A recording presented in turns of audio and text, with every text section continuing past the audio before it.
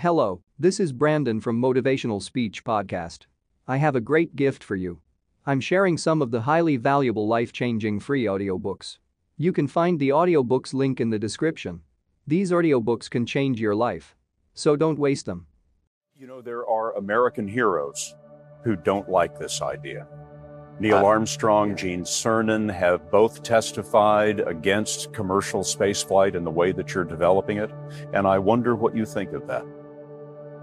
I was very sad to see that because those guys are, those guys are heroes of mine, so it's really tough. You know, I wish they would come and visit and see the hardware that we're doing here. And I think that would change their mind. They inspired you to do this, didn't they? Yes.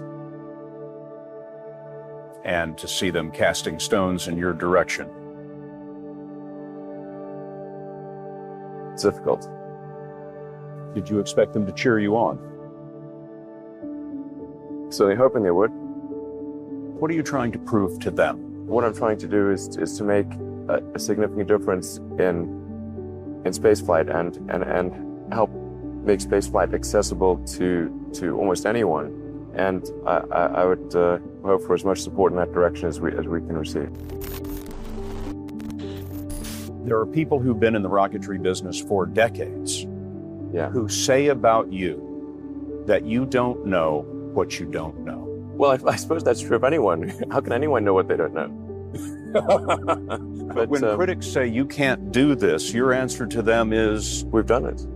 What I first tried to do was I tried to get a job at Netscape. So I wouldn't actually try to start a company. I tried to get a job at Netscape.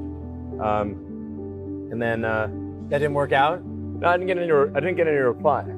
So I had a physics and economics degree, or physics and business degree from Wharton. And I was doing grad studies in applied physics and material science. And I guess that, I didn't have a computer science degree or several years working at a software company. So for whatever reason, I didn't get a reply from Netscape. And I actually tried hanging out in the lobby, but I was too shy to talk to anyone. So I was just like standing in the lobby trying to see if there's someone I could talk to. And then I just couldn't, I was too scared to talk to anyone. So then I left. So after my third trip, I said, okay, well, what we really need to do here is try to solve the space transport problem. And started SpaceX. This was against the advice of pretty much everyone I talked to. But one friend made me sit down and watch a bunch of videos of rockets blowing up. Let me tell you, he wasn't far wrong. It was tough going there in the beginning because I'd never built anything physical. I mean, I'd built like little model rockets as a kid and that kind of thing, but I'd never had a company that built anything physical. So I had to figure out how to do all these things and bring together the right team of people. We did all that and then failed 3 times. It was tough going. Because the thing about a rocket is that the passing grade is 100%. You don't get to actually test the rocket in the real environment that it's going to be in. So I think the best analogy for rocket engineering is like if you want to create a really complicated bit of software, you can't run the software as an integrated whole, and you can't run it on the computer it's intended to run on. But the first time you put it all together and run it on that computer, it must run with no bugs. The first launch, I was picking up bits of rocket near the launch site. It was a bit sad. I gave basically both SpaceX and Tesla from the beginning a probability of less than 10% of likely to succeed. Yeah, 2008, we had the 3rd consecutive failure of the Falcon 1 rocket for SpaceX. Tesla almost went bankrupt. We closed our financing round 6 p.m. Christmas Eve 2008. It was the last hour of the last day that it was possible. We would have gone bankrupt 2 days after Christmas otherwise. And I got divorced. That was like rough, man. Tesla's a sell. You don't want to own this stock. You don't want to lease it. Heck, you shouldn't even rent the darn thing. We just want you to take it for a test drive on that IPO and then bring it right back to the lot. Why? Because beyond the hype, there's just not much going on here.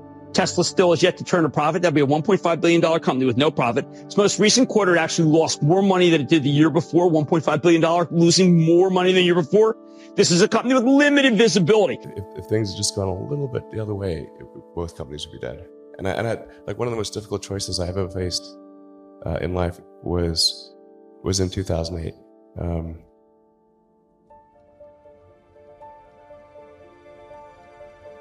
I think I had maybe $30 million left, or $30 or $40 million left in 2008. I had two choices. I could put it all into one company, and then the other company would definitely die, or split it between the two companies. And if I split it between the two companies, then both might die. You know, when you put your blood, sweat, and tears into creating something, or building something, it's like a child. So it's like, which one am I going to let one starve to death?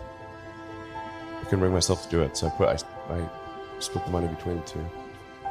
Fortunately, thank goodness, they both came through. The idea of being multi-planet species and getting out there and exploring the stars is one of those really inspiring, exciting things. I mean, just as Apollo was incredibly inspiring to everyone around the world, and even those, I mean, only a very tiny number of people went there, but I mean, vicariously, we all went there. And I think that's true of if we have a Mars base as well.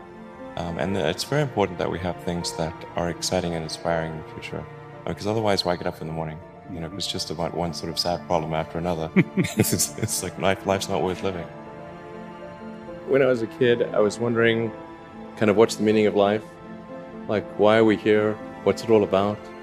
And I came to the conclusion that what really matters is trying to understand the right questions to ask.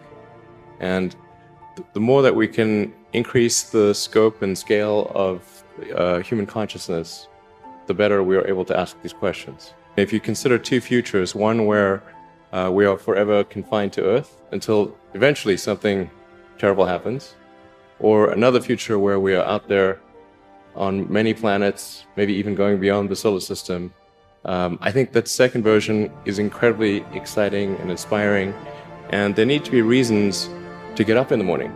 You know, life can't just be about solving problems. Otherwise, what's the point? There's got to be things that people find inspiring and make life worth living. When you had that third failure in a row, did you think, I need to pack this in? Never. Why not? I don't ever give up. I mean, I'd have to be dead or completely incapacitated. 8 weeks later, Musk bet the company on another flight. We have liftoff. And this time around, everything worked. Perfect. If that fourth launch hadn't worked, that would have been it. We would have not had the resources to mount a fifth. You couldn't have gone out at that point. Yes, death would have been, I think, inevitable because we did not have the resources to mount a fifth launch. I'm probably not the guy that most people would bet on. Who wins? It's like a little kid fighting a bunch of sumo wrestlers. Usually the sumo wrestlers win. We're a little scrappy company. Every now and again, a little scrappy company wins. And I think this will be one of those times.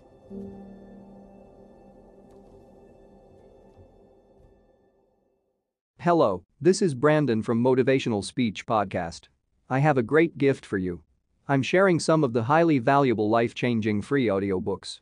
You can find the audiobooks link in the description.